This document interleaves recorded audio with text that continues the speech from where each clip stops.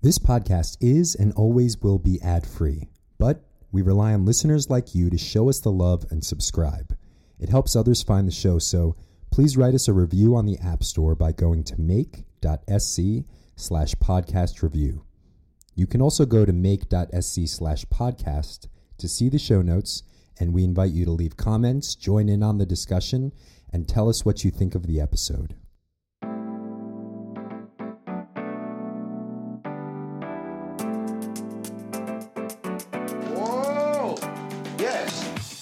Welcome to the Positivity Podcast, where we explore the skills and strategies of personal development with cutting-edge researchers, authors, entrepreneurs, and experts.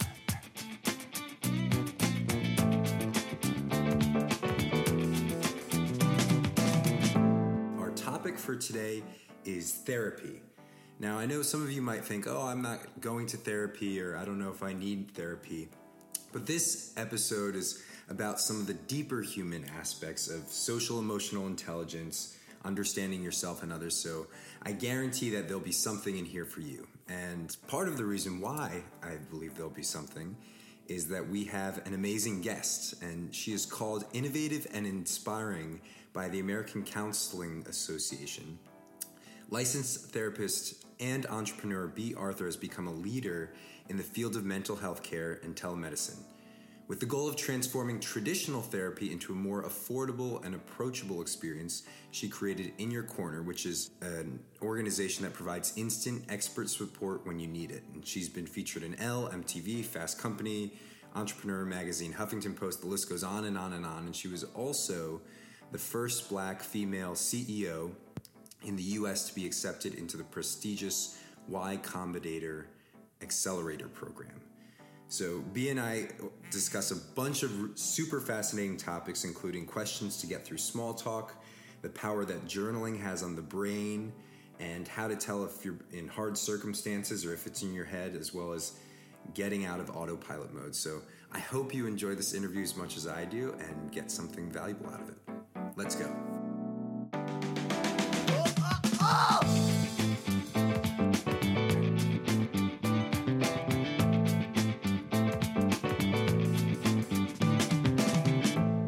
Bea, thank you so much for coming here. I guess I'm the one coming here. I'm in your office now. I'm seeing a couple of coffee mugs with the letters BEA on it, a Do What You Love notepad, a beautiful plant, lots of sticky notes. This is your office where In Your Corner works, correct? Yes, this is where the magic happens. This is where the magic happens. and thank you so much for being here. And I'd love to start in with a question of, wellness can mean so many different things to different people. How would you define wellness? Good question. I define wellness as really kind of a whole health thing. I think someone who's healthy and well is someone who is calm, who has peace, who has a clear vision. Just things are easy. I think a lot of the times people think about being happy or being happier or being better. But for me, I feel like, what's underrated is this idea of contentment, of having everything that you need. And, when you think about your body's health, there's no problem. It's on its own operating system. A lot of things are automatic and it's just working together. And in the same way, as far as mental and emotional health, I just love to see people just really aligned with who they are, no apologies, really focused on what they want and creating that in the life that they have. Mm-hmm. So for me, that is really exciting to create. So that sort of alignment and yes, personal together. Alignment, yes. What would you say with a lot of your clients and again, can you maybe describe some of the clients you've had and the places you've worked and the types of people you've seen? Because I'm a therapist in the startup space, I work with a lot of high performance individuals in high pressure situations. So I'm constantly seeing a trend, and not just in the startup space, but just people who are anxious or overwhelmed, kind of catastrophizing things like that. I see that a lot with young people. So yeah, that's something I kind of like to fluff down. Wow. So with that kind of catastrophizing. New word I'm learning today. What would I think that's something that a lot of people experience at some point in their lives. Mm-hmm. Whether you're the 6-year-old at the community center or the top entrepreneur. Are there any sort of commonalities you see between the way people are thinking about their lives or kind of trends between a lot of your patients, both in terms of the mental thought process behind this, as well as some of the questions you ask or ways that you approach the conversation that brings them kind of some sort of wellness. Yes, I mean, I think the main thing is that I always say, we are a storytelling people. Humans love a good story. We really respond to a good narrative. That's why you can see something in your own life and be like, it's nothing special. But then you see it in a really cute commercial and you're just tears, I think people really respond to stories. And when you are narrative and you see things in a linear way, there's a tendency to say, okay, this thing happens, which means this other big thing must be happening, and it's the worst. And so if something's really good, like you have a really great first date, you're like, oh my God, this is the love of my life, we're gonna get married. Or if something really bad goes, a meeting at work, for example, goes badly, you're like, oh my God, I'm gonna lose my job. There's like a tendency to kind of magnify things in this linear way that says, well, this means that.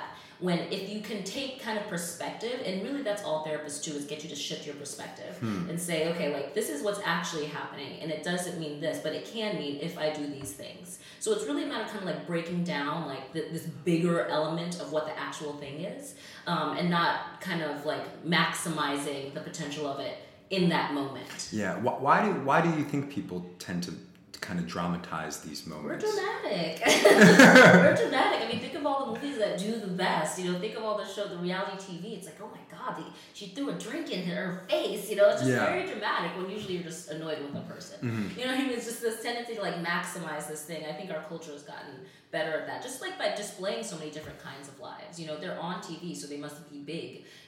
These are huge stories that people are talking about. They're really big deals. But, life is actually pretty boring. A well-lived life should be pretty boring, I would say. No drama, stable, safe sound. Like I said, just the wellness, doing your own thing without, getting dragged either way. Yeah. Yeah. Wow. So, that's amazing. Yeah, it doesn't have to be so extreme. Yeah. What would you say, you learned so much talking to all these people. Where did it start? What kind of seed within you started calling and saying, this is the type of work I want to do? And what kind of motivated you to be a therapist and then to start in your corner? Yes. I started out, so I've had a lot of lives actually. So I'm 31 years old now. I've been in New York for almost 10 years. And I started out, I was in nonprofit, then I was a personal trainer. What did you do in nonprofit? I worked at a place called Witness. It was Peter Gabriel's nonprofit, actually. They helped put together stories. And who's Peter Gabriel? Oh my God, get out. Just for the audience. Oh my God, so he sung In Your Eyes. He's a really big singer. He was in Genesis with Phil Collins. Okay, well, great. anyways, he's a lovely I will man. have to look it up. How old am I? How old are you? But, Peter Gabriel started a nonprofit called Witness. And they provided documentary resources to smaller causes so they could document their stories. So like any story that they found interesting, like they did Books Not Bars, for example, or Books Not Brothels. They did one about crossing border and vigilantes, things like that. So that was my very, very first job, like internship in New York. I also did do you have the time? Do you have a second for the environment? I did that. I did everything. I was really I was always very ambitious, but I didn't know what I wanted to do straight out of school. So I crashed and burned like a lot. I just kept trying. What does that mean, crash and burn? I kept trying things and being, this is it. And then it didn't work out, or I get fired, or I lose interest. So it was always this like really fast romantic start that I'd be like, oh, it didn't work out, like over and over and over again.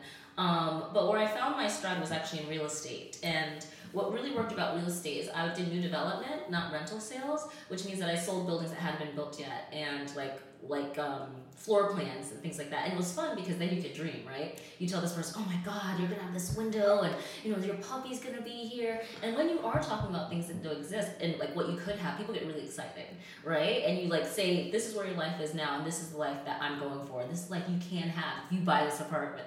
But I wasn't shady about it. I would just like get people to talk to me, and I'm really nosy. I have terrible boundaries, obviously, and I would just be like, so do you think you're gonna stay with him? Do you think you're gonna marry him? Would you see yourself having kids with this woman? Like, what neighborhood do you want to live in? Don't you want to live in Europe before you go? And people would just open up to me, and they were very, very good for sales. And eventually, somebody just said, it's really easy, like too easy to talk to you. They were like, you should be a therapist. And I had never thought about it, never even considered it. But I went and I shadowed a class at Columbia, and I loved it. It was the only school I applied to, and I got in.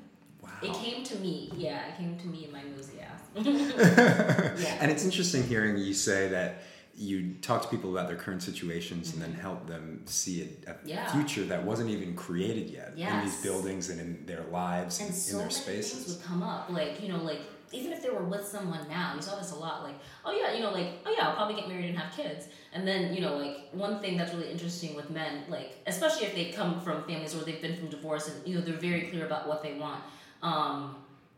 They want marriage, but not necessarily with the person they're with, but they hadn't thought about it, right? You get an autopilot. You're like, yeah, sure, we'll get married and have kids, And so I'm like, oh, well, this woman, do you think this is what you want, like, for your future? And there's so many things that once you get going and you wake up, you go to the gym, you go to work, you come back, you party, that you're on autopilot, that you don't consciously think about what it is you want and what you're creating. And everything you're doing now is creating that future.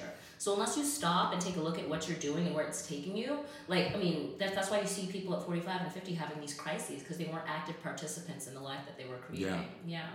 Wow. So let's take that situation of someone who is on autopilot. Yes. And they may not be recognizing what they're doing and how they're doing and what they need to get on track, or that possibility that you're presenting to them. Yeah. So let's say you have a patient coming in for the first time and you don't know too much about them. I'm not sure. Do you usually do a sort of diagnostic of like, here's what's on my mind, so you can kind of download that information before you see them? No, I let them tell me. Most of the time when people are referred to me, they usually say, oh, I want to talk about this. And the truth is, most of the time what they say they want to talk about is not what ends up being talked about. Interesting. It's not what's on their mind. They'll be like, oh, yeah, I'm having issues with my coworker at work and I just want to learn how to better communicate, let's say. But then it really comes down to, I'm not being respected at home. There's so many things. Why is there that kind of disconnect within people? Because you have to figure out where your baseline is. Like, whatever's at the root, that's going to manifest itself in symptoms and all of the other circumstances in your life. So, for example, in psychology, there's this theory called the self and relation theory. And the idea is that, like, if you were a fully personally aligned, self-actualized person, then all of your different selves are consistent. So, let's say Dan work, Dan girlfriend, Dan friends, ideally all those things would be the same. But more often what you see is that, like, for example, be with boys is very different than be with my boys, than be with my parents, you know what I mean? And the idea is that all those things would be consistent. So depending on where your baseline is, and what's interesting is where your most dysfunction is really who you are. Like, whatever is acting out is where the conflict is. Whenever there's conflict, there's confusion, there's crisis, there's chaos and things like that. And that's acting out because you're not addressing what's happening with you, your personal self, just you in your autopilot everyday life. Something is in conflict and isn't resolved and isn't at peace. So that's where your attention should go. Yeah, interesting. When you say where you're acting out, that's who you are. As someone, like, if I was your patient, I'd say, oh my gosh, my worst self is who I really am, Not your worst self, but the part that is asking for attention. The squeaky wheel gets the wheel. Yeah. Like, all that can go away. And that's the thing, it's not definitive. Like, you are this angry person, you are this really aggressive football player or whatever. No, it's something is there that you should be paying attention to. Because everything else, I always say, you don't think about things that aren't problems. Like, if all your bills are paid, you don't think about them. You only think about the thing that is the problem, right. And that's the thing. Like, and that, if you're suppressing it and not looking at it, it continues to grow. It's there, and it's showing up in other areas of your life. Like, if you are really upset at work or whatever, then guess what? You're going to come home and bitch about it to your partner a lot. Yeah. She's going to think you're an unhappy person, or he's going to think you're an unhappy person. Where it's not that you're an unhappy person, it's that this area of your life is not working for you. And so that's what's invisible to people. They don't realize. They're like, but I love my job. And that's true. Unfortunately, what I realized is a lot of people hate their jobs. Like I think I saw a stat that was like over 70% of people, wish they were doing something else. But what I found is that most of the time it's not exactly that. Like, most people actually, have that skill set and enjoy the work that they do. But the conflict is maybe like their work environment isn't conducive to doing their best work. There's some personal dynamics with coworkers or their boss that, really kind of suppresses that and doesn't allow for that. They get sidelined with all the other bullshit like paperwork and stuff. Yeah. That doesn't let them do good work. And when you feel disconnected from this, intention of, I want to do good work, I want to build this website, I want to build this community, and then there's all these other external things that are getting in the way, then you're cluttered, and then that's chaos, that's conflict. Yeah. So it's, again, that's not aligned. You can't be aligned with your person in this purpose is, there's a disconnect. Wow. So if someone's kind of experiencing a lot of these things that you're mentioning, and you're having your first conversation with them, what kind of mental model do you have on how you're seeing the person and how you're engaging with them to help them kind of start to work through some of this stuff? So in the very first session, and I can't speak for all therapists, but at least for me, because before I went back to school, like I said, I was super nosy. I was already talking to people and getting their secrets and getting to tell you like for years.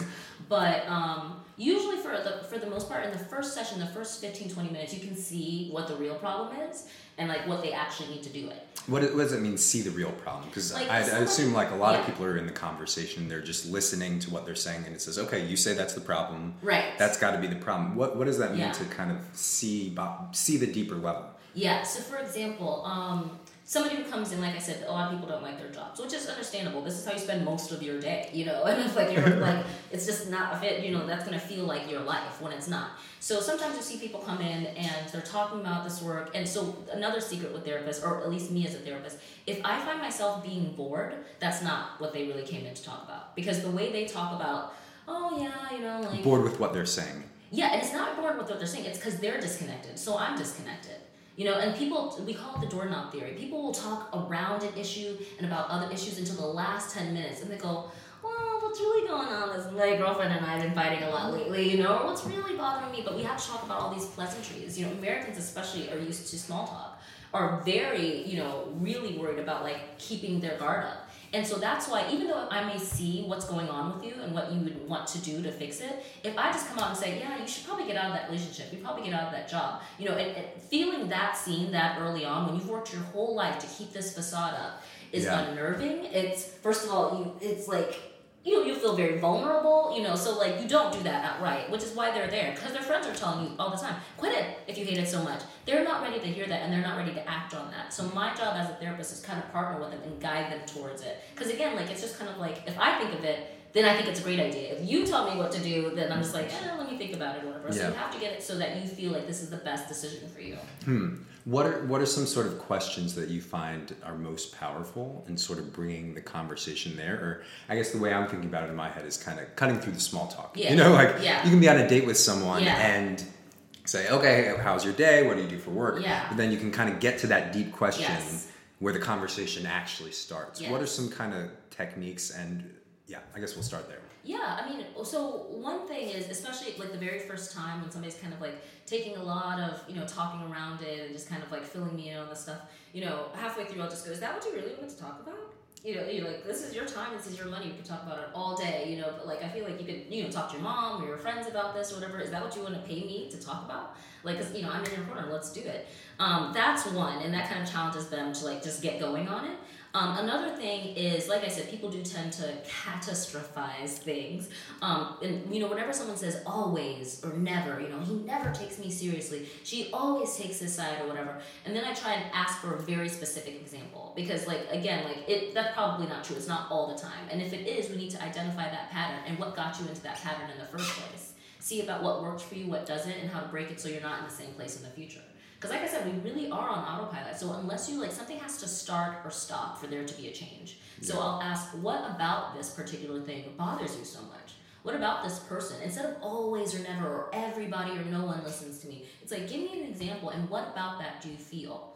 I really try to connect with feelings, not situations. I'm not really that interested in the details because, again, it's that one person's perception. What I am interested in is how they feel about that thing. Everything that we create is so we could feel a certain way. So, like, if I want to find a boyfriend, it's because I want love, right? But I have to remember that I want love, not just any Tinder dude. You know what I mean? Yeah. And if I'm focused on that love that I want to feel, whatever, I will ignore going on dates that are just filler. You know what I mean? Like, if I want to feel healthy, you know, I don't want to just lose weight. I don't want to just lose 10 pounds to be sexy. I want to feel super healthy. So I'm going to juice.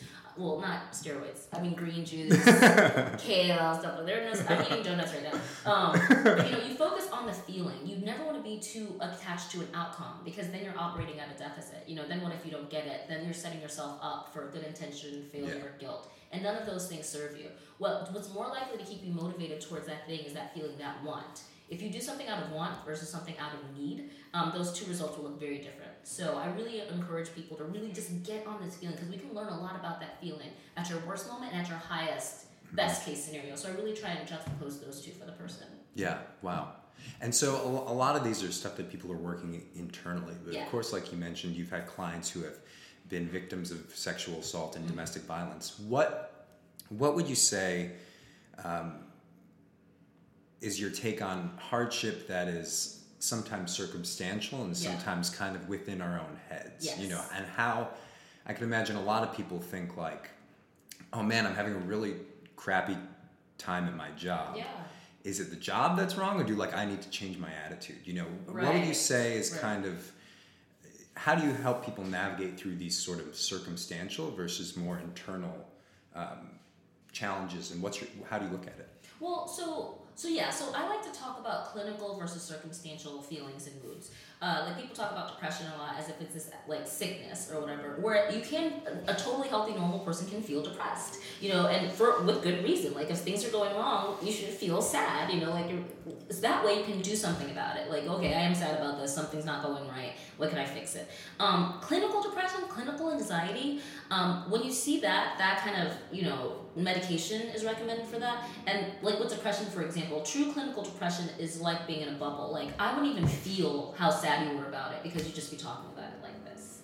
You would just be, everything is matter of fact, you're in this bubble, nothing really gets to, like, you just don't have a lot of energy. Whereas people who are sad or angry feel very passionate about this thing that's going wrong or right or anything. So like clinical depression, where it's like it's a chemical imbalance that your mind is not letting you feel joy or forward. You feel stuck. Like it really is just like you feel separated from people. There's no, and that's what's so sad, right? We are a community of people, we're a tribal people, we're humans, you know. So that feeling of disconnect and that isolation or whatever, that is a more clinical depression. So that's why, you know, people are like, oh, I don't want to be depressed. I'm like, well, you're not clinically depressed. Something's not working for you in your life, and that can be fixed. And when there's hope, that's when you know you're not like clinically depressed. Yeah. And even if you are clinically depressed, there's nothing wrong with that. Get on a great medication regimen or whatever, and then you can start to build those things. Yeah. Because you can't when you're in the valley, right? You can't even like get on a level playing field, so you can start to take those steps. So that's clinical depression or clinical anxiety. That tends to look more like neuroses, you know, kind of like over-controlling for things, over-engagement with things.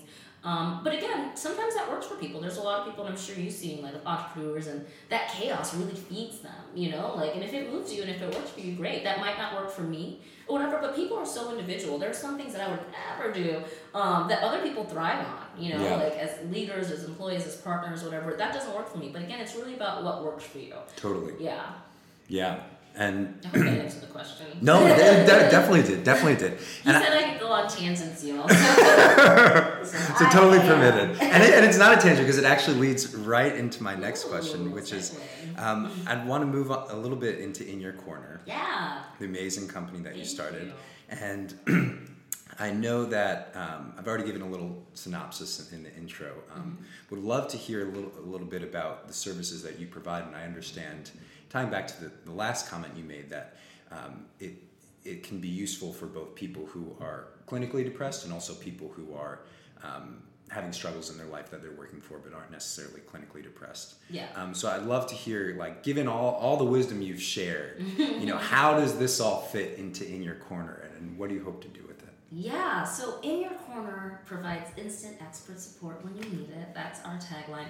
And In Your Corner, if you do some research, is actually not a pivot, but a rebrand from the original company, which was called Pretty Padded Room. And Pretty Padded Room was for all female therapists to connect with a primarily female clientele to talk about the different life transitions that come being a young adult woman. And I started that company because I was a young adult woman, and I said, I want something that's just for me. And I think you'll see that a lot when people aren't going through anything. Your pain feels so personal and so particular, and like no one can understand. And that's kind of the experience I wanted to provide, the alternative I want to provide with the kind of therapy that we offer, just being like, if you are going through this, we got you covered. We are experts in this area, you know, so like you don't have to worry about like all the fluff and stuff like that. We will sort it out for you. And so with Pretty Padded Room, it worked really well. It was very sticky. We had therapists who specialize in breakups, jobs. And what were the services? It was online therapy. So you go in, you choose a therapist, you watch video, you do a trial for $25, and you work with them on a monthly model or pay as you go.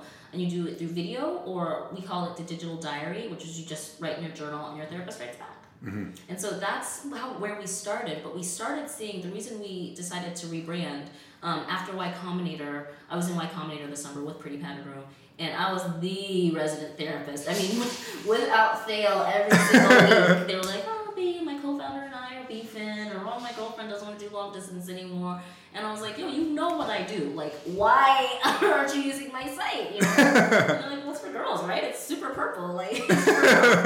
And I'm just like, we have something that works. I want everybody to use it, no matter where they are, who they are. So in your corner is opening it up, and the main difference that I'm really proud of is, again, people do have their preconceived notions about what therapy is or what kind of people go to therapy. So even though that's my tribe, I'm a therapist. We're also adding like life coaching and meditation and mentoring, just to meet people where they are. Like whatever you kind of need. Because again, like there's different things that work for people. I'm currently working with somebody who helps me with breath work.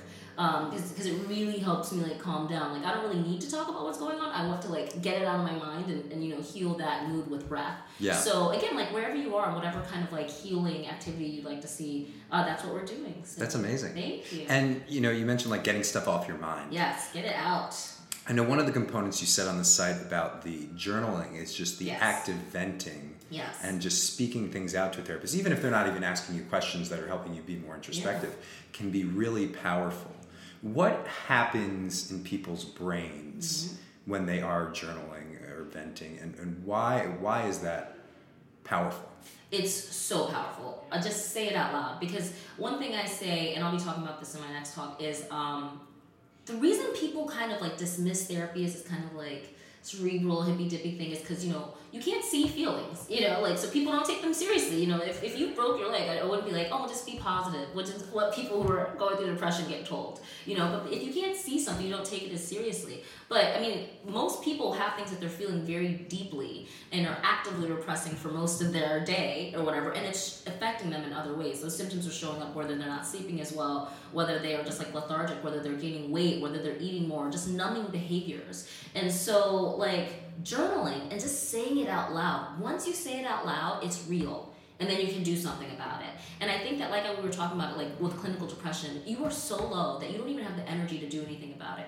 But once you just start to like let it out, then it feels like you're not being overwhelmed by it. Like you can get ahead of it. You can talk about it. Like it's not winning over you. Because if you don't talk about it, fine, you're not dealing with it or whatever, but it's still there. It's still there. So I think journaling and just like typing it out and seeing how you actually feel about it. Because like I said, most of the time these things are invisible to people. Like the first time I was working with a couple, they didn't think they were going to get divorced. I didn't think they were going to get divorced. But like probably in our 7th session, one of them said, this isn't going to work out loud, And they didn't know that they were coming to work on their communication, but who they were as people were incompatible. And they didn't see that or realize that. And it was through like talking more about it and seeing, and everything worked better after that, because they were forcing. It's a mistake to put energy into the wrong thing. So I feel like really being clear on what it is that's actually happening, because, we're rational beings. We can rationalize anything. Oh, well, I'm doing this because, I'm lonely, or I'm doing this because, it's not a bad thing to get experience or whatever. It's not for you. It's not for you. And you're lying to yourself and you're lying for everybody else for no benefit. You'll be better if you are aligned, if you are honest with yourself, if you are doing what you need to do to take care of yourself and to get to this life that you want. So again, like really don't ignore that conflict, don't avoid it. Say it out loud, type it out, and once you see it, once you face it, you can fix it. And I often find that first step of putting it on paper and being like, wow, this is something I experienced and this is real for me, is often that first step in recognizing, okay, now what do I do about it? Yes. Where I find if I don't put it in a journal, then it's kind of spinning around my head, and you can't really start addressing it. Nail it down, yeah. And I think there's something so powerful about just saying this is real. Yes. And even if it shouldn't be this way, even if I don't want it to be this way, it's real, and I'm going to own it, and I'm going to move forward with it. Right, exactly. Yeah, hiding it really doesn't do anybody any favors, at least for all the person who's going through it. So what would you say? I'm obviously not a clinical therapist, but I love helping my friends. And at the same time, both my parents are clinical therapists, and I know that they have such a deeper understanding that I have about how the human mind works and how to serve people. Right. What would you say is a big distinction and differentiates someone who does have this sort of clinical license training versus someone who's just a really good friend and a good listener? I guess for you personally, like when you were the real estate bee and were so helpful with friends, and then after your training, what's the big differentiating factor for you? Yeah, good question. I would definitely say, and again, if you have a friend that's good, it always makes you feel better or whatever, and it's working for you, great. But what I would recommend going to a professional for is really trying to get clear on what's wrong, not necessarily wrong, but what's not working for you, and what are the immediate next steps to make it better.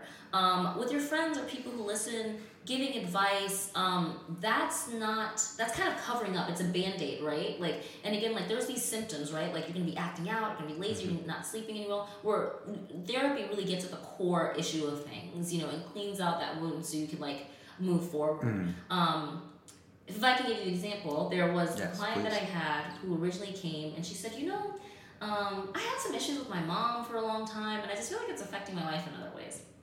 And she did have a very great history, not great, but a really intense and powerful that was definitely affecting her as an adult. She was raised by her dad primarily, but the way it was showing up was that she had been in a long-term, long-distance relationship with a guy who, this girl was so sweet, and she was so mean to this man, and what it was is that she was testing him to see if and when he would leave, because she'd been abandoned by her mother. Said some part of her on some level believed that, so the main person who was supposed to love her, everybody else has these relationships with their mom. Our society really celebrates that, but she didn't identify that. She'd never seen it in her own life. So the story that she was being told was like, oh, your mother will always be there for you, and she never ever had that. So here she found this man who was willing to do anything for her, and basically and he was much older than her too, so it was kind of another parental figure, and she just did everything she could to push him away, to confirm the belief that the person who loved her the most would leave. And he never did, but as a result, the things that she did definitely took their toll on the relationship.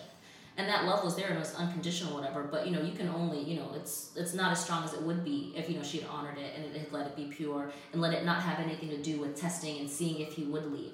But again, she didn't realize it. And as a result, like the relationship was a lot weaker because he let her get away with a lot of things because he understood where she was coming from. That she shouldn't have been able to get. The only way to correct that is to say, I'm not leaving. Stop this. Believe it or don't. Stop this. Don't treat somebody you love like this just because I love you unconditionally. And so had he said that earlier on in the relationship, she was never planning on moving to live with him. It was just this space where she could act out her anger towards her absent mother on this man that loved her very much. So that's the thing, So how did you pursue this conversation? Or, She, again, when she talked about her mom, it was an old issue. She was a grown woman. It was an old, her mom wasn't around since she was like 8 or whatever. So when she talked about it, I would get bored. She didn't seem that passionate about it. It was just kind of like it is what it is kind of thing. So, but when she would talk about her boyfriend and the things that would happen, and she would almost laugh, like she couldn't believe it. And that's because she couldn't believe that anybody, like, he would truly love her. Yeah. She just, and at her core, and I know that she didn't think that's what was going on, because she would say all day long, I love him. But that she was in the pattern of saying that she loved him. Yeah. She wasn't acting. She wasn't in the habit of acting like she loved this man. So again, like, that was just her life. And, she wasn't really looking at it and examining what was really going on to keep creating these patterns and keep her in this holding pattern.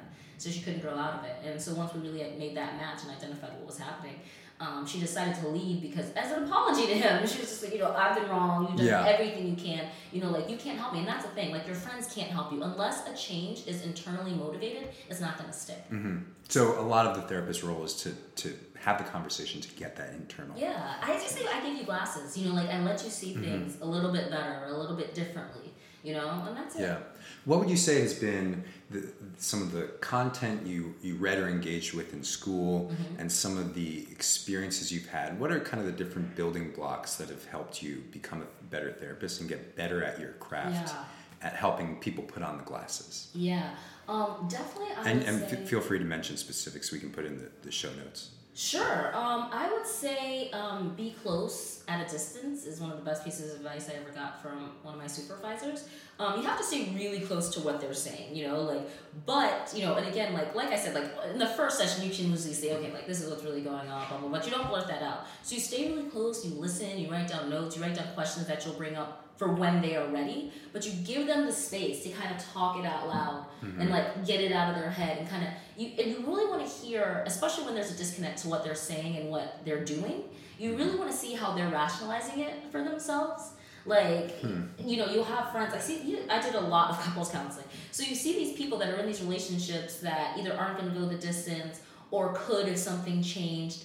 And they're just in the habit of thinking, like, oh, it's fine. You know what I mean? Or, well, I'm in this, or, oh, the only reason I put up with it is because of this, or because we have kids, or because I'm so close to his mom. You know, there are all these reasons. It's like, okay, well, you know, that, and you just look at it and you say, okay, this is what she believes right now. This is what he thinks is actually happening right now. So I'm not going to challenge your reality and say, that's not wrong, you're lying to yourself. Like, I'll never see that person again, and I don't have the opportunity to help. So I keep that in mind, and I talk about the truth of what they're saying and why they believe that. And I give them the space to let them think that. And then just little by little, once that trust is established, you start what's called thought challenging. You know, it's like, well, you know, if that was true, or, you know, then wouldn't it look like this? You know, like, couldn't you still do what you're doing, like, but over here and away from that? Like, get it more in line. You mentioned when people are ready.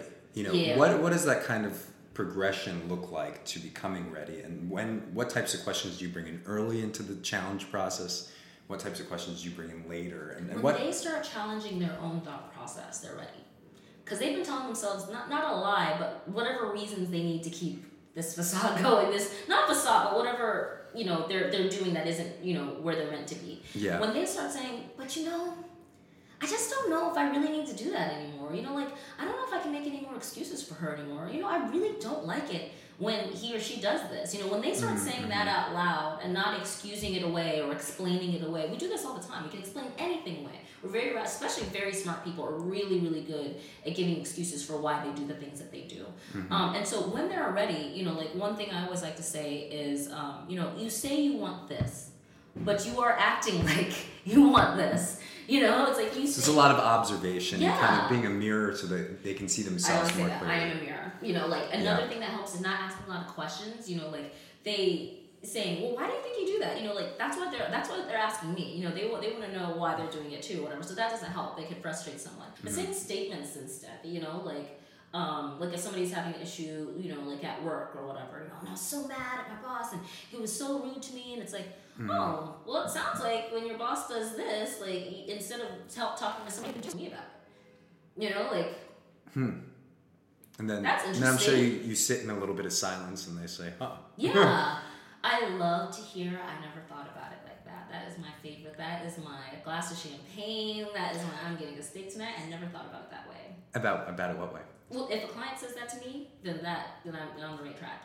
I never thought about it that way. Because that's the thing, you just want to shift their perspective. You just want to give them glasses to see things a little bit differently. I don't want to change your life. For the most part, your life is fine. You know, I want to change this thing that isn't working for you. So back to In Your Corner. You also wanted the services to be affordable, because sometimes if people don't have access to healthcare, therapy can be really expensive, and you know, so I'm interested in what went into that decision and how you think about for-profit and becoming profitable while simultaneously being affordable, and kind of the challenges, because I'm sure a lot of people who are leaders in their own organizations kind of might be facing similar problems because they want to make their services affordable.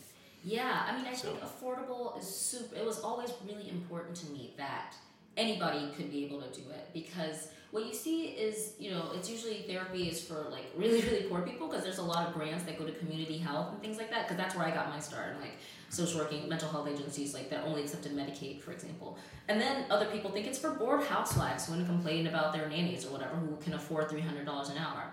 And then there's the rest of the world who is dealing with real life and all the actual shit that goes down or whatever. I'm like, well, why can't they, you know? So I say pretty paternalism is for the people. Like, it's not a privilege, you know, it's something that I think everybody should do. Like, I really want people to see emotional health and counseling and coaching as something you're missing out on if you don't do. At least once, you know, like, it doesn't help to have an advisor, somebody in your corner. And, like, when you think about in your corner, like the boxing reference, it's somebody who is watching what you do. You come back and they go, okay, like, this is what they're doing and this is what you're doing. Here's what you can change up. You know, like, I'm watching, I know how you work or whatever, and I want you to work better when you go out there and face the world. So that's how I think of in your corner, and I think that the whole world would be better. I mean, I really am very committed to seeing a shift in how everybody thinks. Taking your thinking, I think that's evolutionary. You know, if you stay in this treadmill in your everyday habits of thinking the way you normally think, you're not going to grow. And the people you interact with aren't going to grow. So I'm really into challenging people to take their lives and their thinking to the next level. I think that global shift helps everyone.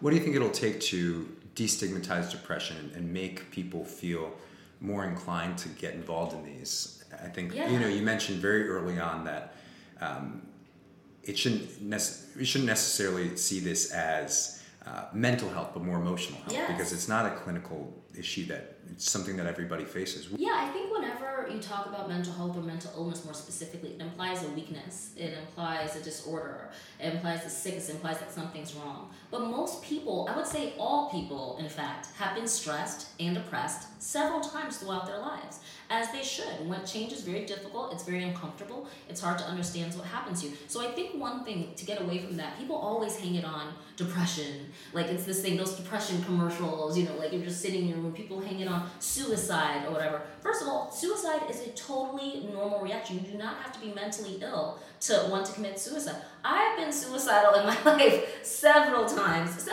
recently, but luckily I understand how the mind works. Your body wants to live, but what your mind does is say, I can't take these problems consistently every day, and I want these problems to stop.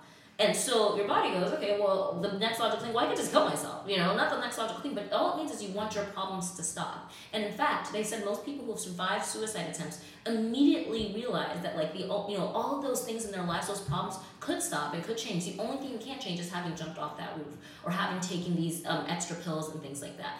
Everything is temporary. Bad things, good things, everything is temporary. So I think getting away from hanging your hat on this whole depression or suicide or these evil extremes. I'm talking about all the people in the middle. I'm talking about all the feelings in the middle of just life. And talking about those things and normalizing them most importantly. It's totally normal. If you look at someone who's constantly, and I think that's something that happens in America, what's really hot right now is mindfulness and gratitude or whatever. And I've had people come in my office and be like, oh, my parents just died, and I guess I should just be grateful. Like, that's your first response. But those are the self-help books that are big. You should be grateful, practice an attitude of gratitude, be high-minded, be positive, or whatever. Like, it's very hard to be positive when things are, and I want to meet people where they are. There's nothing wrong. It's totally normal for you to feel sad when these very extreme life circumstances happen. And how you get out of that feeling is by talking about it and healing from it, and then you never have to deal with it again. So I want to talk about emotions and feelings and transitions and change and just life. Life is totally illogical, and trying to apply it and approach it in a logical way is where that kind of disconnect and conflict that I was talking about earlier kind of happens. Yeah. So I just want people to be more open about stuff. Like when people think therapy, they think problems, but everybody has stuff. And so that's where we are. That's what therapists and coaches do. It's just to clear out all that stuff so you can be clear and aligned. So that's what that's what I want people to think about, which I think more palatable. So that's all amazing. And so I guess we're kind of coming to a wrap up. Is there anything else you'd like to say? Just that everyday stuff. I think that's the most interesting. I'm not afraid of that. People have darkness, people have demons, people have like tough days, but I think that's where all the interesting stuff happens. Like for me, most of those things are temporary. And what for me, it's kind of like, if you think of a narrative and like being a caterpillar in this cocoon or whatever, the bigger that cocoon is, the more change that's happening. So rather than resisting reality, I really like to lean into it. Like it's just like any cold. It's got to run its course. It's there to teach you something. And it's a shame. It would be a total shame to not learn from this experience and keep running into it over and over in your life. So I feel like don't be ashamed of anything that you're going through. Don't resist anything. Go downstream with it. It's taking you somewhere. And I really encourage people to be aware of that journey and aware of that struggle and own it, because it's going to be part of your life. It doesn't define you, but it's going to be part of that person that you're building and this life that you're creating. And I think that's something to be excited about. Amazing words of wisdom. And thank you so much, Bea. And I will definitely put a lot of the psychology stuff you referenced on the site and the link to In Your Corner so people can check it out. And thank you so much for spending this lovely Monday afternoon with me. It was a pleasure. And I'm looking forward to see how stuff develops.